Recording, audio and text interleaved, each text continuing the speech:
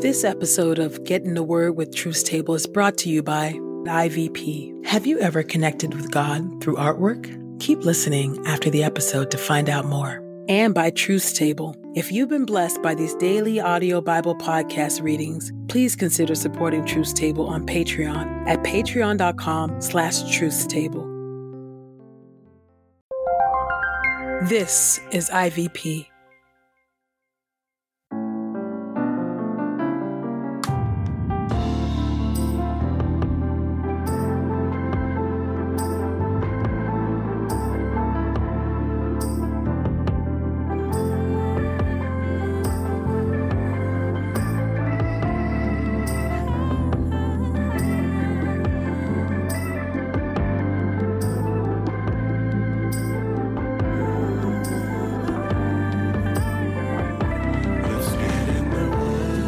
You're listening to Get in the Word with Truth Table. Your word is truth, your word is life. Presented by InterVarsity Press. Your word is truth, your word is life. The Daily Audio Bible Podcast, read by Dr. Christina Edmondson. And Ekemini Uwan. Let's get in the word today. God's got something to say. Let's get in the Word, and may the Word get in us. Open our eyes that we may behold wonderful things in your Word. Old Testament reading. Job, chapter 25 through chapter 28. Bildad's third speech. Then Bildad the Shuhite answered, Dominion and awesome might belong to God. He establishes peace in his heights. Can his armies be numbered? On whom does his light not rise? How then can a human being be righteous before God? How can one born of a woman be pure? If even the moon is not bright, and the stars are not pure as far as he is concerned, how much less a mortal man, who is but a maggot, a son of man, who is only a worm? Job's reply to Bildad. Then Job replied, How you have helped the powerless. How you have saved the person who has no strength. How you have advised the one without wisdom, and abundantly revealed your insight. To whom did you utter these words, and whose spirit has come forth from your mouth? A better description of God's greatness. The dead tremble, those beneath the waters and all that live in them. The underworld is naked before God. The place of destruction lies uncovered. He spreads out the northern skies over empty space. He suspends the earth on nothing. He locks the waters in his clouds, and the clouds do not burst with the weight of them. He conceals the face of the full moon, shrouding it with his clouds. He marks out the horizon on the surface of the waters, as a boundary between light and darkness.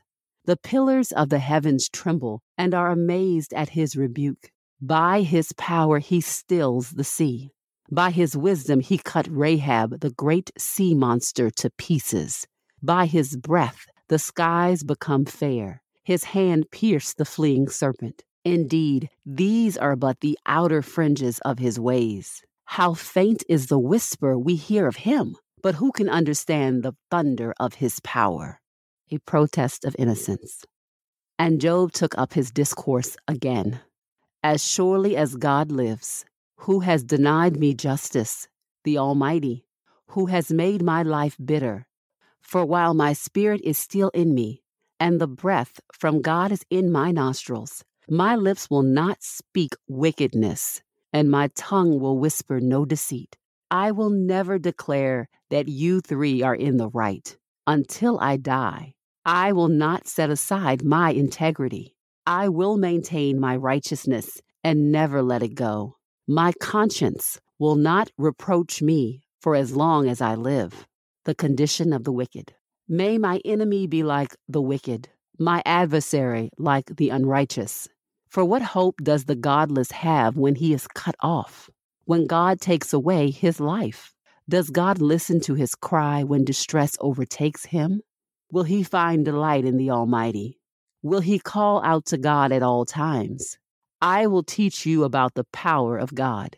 What is on the Almighty's mind, I will not conceal. If you yourselves have all seen this, why in the world do you continue this meaningless talk? This is the portion of the wicked man allotted by God, the inheritance that evildoers receive from the Almighty. If his children increase, it is for the sword. His offspring never have enough to eat. Those who survive him are buried by the plague, and their widows do not mourn for them. If he piles up silver like dust and stores up clothing like mounds of clay, what he stores up, a righteous man will wear, and an innocent man will inherit his silver. The house he builds is as fragile as a moth's cocoon, like a hut that a watchman has made. He goes to bed wealthy, but will do so no more. When he opens his eyes, it is all gone. Terrors overwhelm him like a flood. At night, a whirlwind carries him off. The east wind carries him away, and he is gone. It sweeps him out of his place.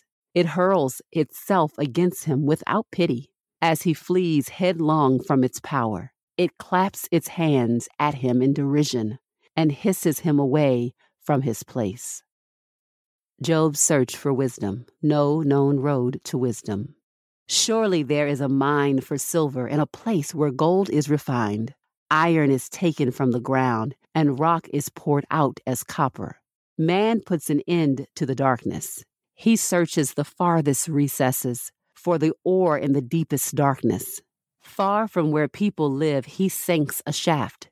In places travelers have long forgotten. Far from other people, he dangles and sways. The earth from which food comes is overturned below as though by fire. A place whose stones are sapphires that contain dust of gold. A hidden path no bird of prey knows. No falcon's eye has spotted it. Proud beasts have not set foot on it, and no lion has passed along it. On the flinty rock man has set to work with his hand. He has overturned mountains at their bases. He has cut out channels through the rocks. His eyes have spotted every precious thing. He has searched the sources of the rivers, and what was hidden he has brought into the light. No price can buy wisdom. But wisdom, where can it be found? Where is the place of understanding? Mankind does not know its place. It cannot be found in the land of the living. The deep says, "It is not with me," and the sea says, "It is not with me." Fine gold cannot be given in exchange for it, nor can its price be weighed out in silver. It cannot be measured out for purchase with the gold of Ophir, with precious onyx or sapphires. Neither gold nor crystal can be compared with it, nor can a vase of gold match its worth. Of coral and jasper no mention will be made. The price of wisdom is more than pearls. The topaz of Cush cannot be compared with it. It cannot be purchased with pure gold. God alone has wisdom. But wisdom, where does it come from? Where is the place of understanding? For it has been hidden from the eyes of every living creature, and from the birds of the sky it has been concealed. Destruction and death say, "With our ears we have heard a rumor about where it can be found." God understands the way to it, and he alone knows its place. For he looks to the ends of the earth and observes everything under the heavens. When he made the force of the wind and measured the waters with a gauge, when he imposed a limit for the rain and a path for the thunderstorm, then he looked at wisdom and assessed its value. He established it and examined it closely. And he said to mankind, "The fear of the Lord, that is wisdom. And to turn away from evil is understanding." God's got something to say. Psalm 111. Praise the Lord. I will give thanks to the Lord with my whole heart, in the assembly of the godly and the congregation. The Lord's deeds are great, eagerly awaited by all who desire them. His work is majestic and glorious, and his faithfulness endures forever. He does amazing things that will be remembered. The Lord is merciful and compassionate. He gives food to his faithful followers. He always remembers his covenant. He announced that he would do mighty deeds for his people, giving them a land that belonged to other nations. His acts are characterized by faithfulness and justice. All his precepts are reliable. They are forever firm and should be faithfully and properly carried out. He delivered his people. He ordained that his covenant be observed forever. His name is holy and awesome.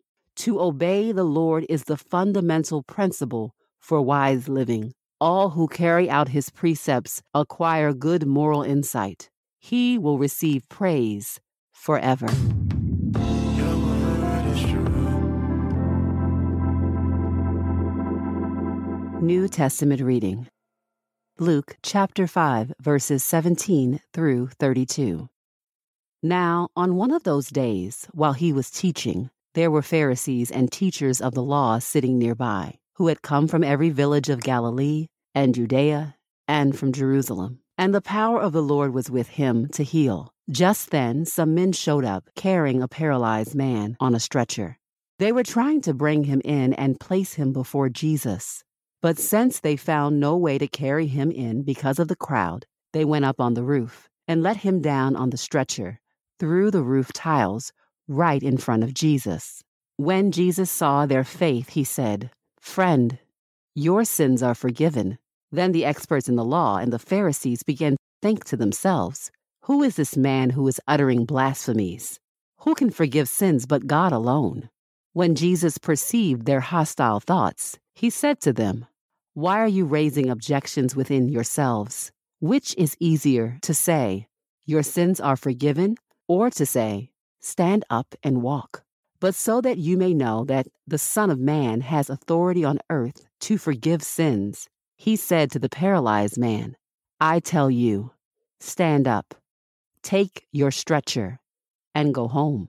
Immediately he stood up before them, picked up the stretcher he had been lying on, and went home, glorifying God. Then astonishment seized them all, and they glorified God. They were filled with awe, saying, "We have seen incredible things today." The call of Levi, eating with sinners.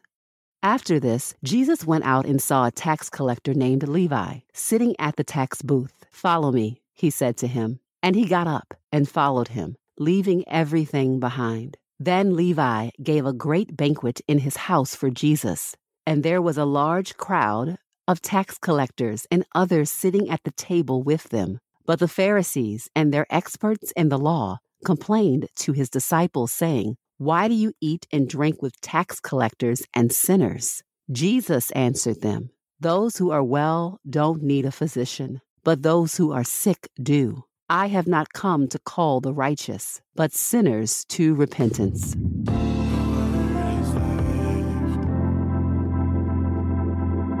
This is the word of God for the people of God. May God add a blessing to the reading of his word. Let us go boldly to God's throne of grace. Gracious and holy God, we thank you for today and another opportunity to sit with your word, to ask of you by the power of your Spirit to make plain to us and clear to us what you have for each one of us to learn today. God, we are reminded of your healing power and compassion. We are reminded that we are called to live a life of humility and lowliness, even as we are co-heirs with Christ. We are reminded, O God, that you did not come for the well and for the mighty, but you came for the ones who are sinners and that know that they are sinners. We thank you, O God, because of your great sacrifice, Jesus Christ, we can sit at the table with you. And we thank you, Lord Jesus, that today, even now, you have prepared a table for us, a table not filled with those who are righteous in and of themselves, those who don't need a divine intervention from on high, but those that do. We are grateful that we are counted in that number as we entrust ourselves to you. Thank you for your grace. It is in Christ's name that we pray. Amen. Artists often address subjects that our culture seeks to avoid, but with guidance, we can read and understand a painting with a more discerning eye and even encounter deeper levels of spiritual meaning than we could on our own. In IVP's beautiful book, The Art of Lent, art historian Sister Wendy Beckett offers reflections and insights that will help you engage in and prepare your hearts during the season of Lent. The Art of Holy Week and Easter is also available. Learn more at ivpress.com and use the code THEWORD for 30% off and free U.S. shipping. That's ivpress.com and the code THEWORD.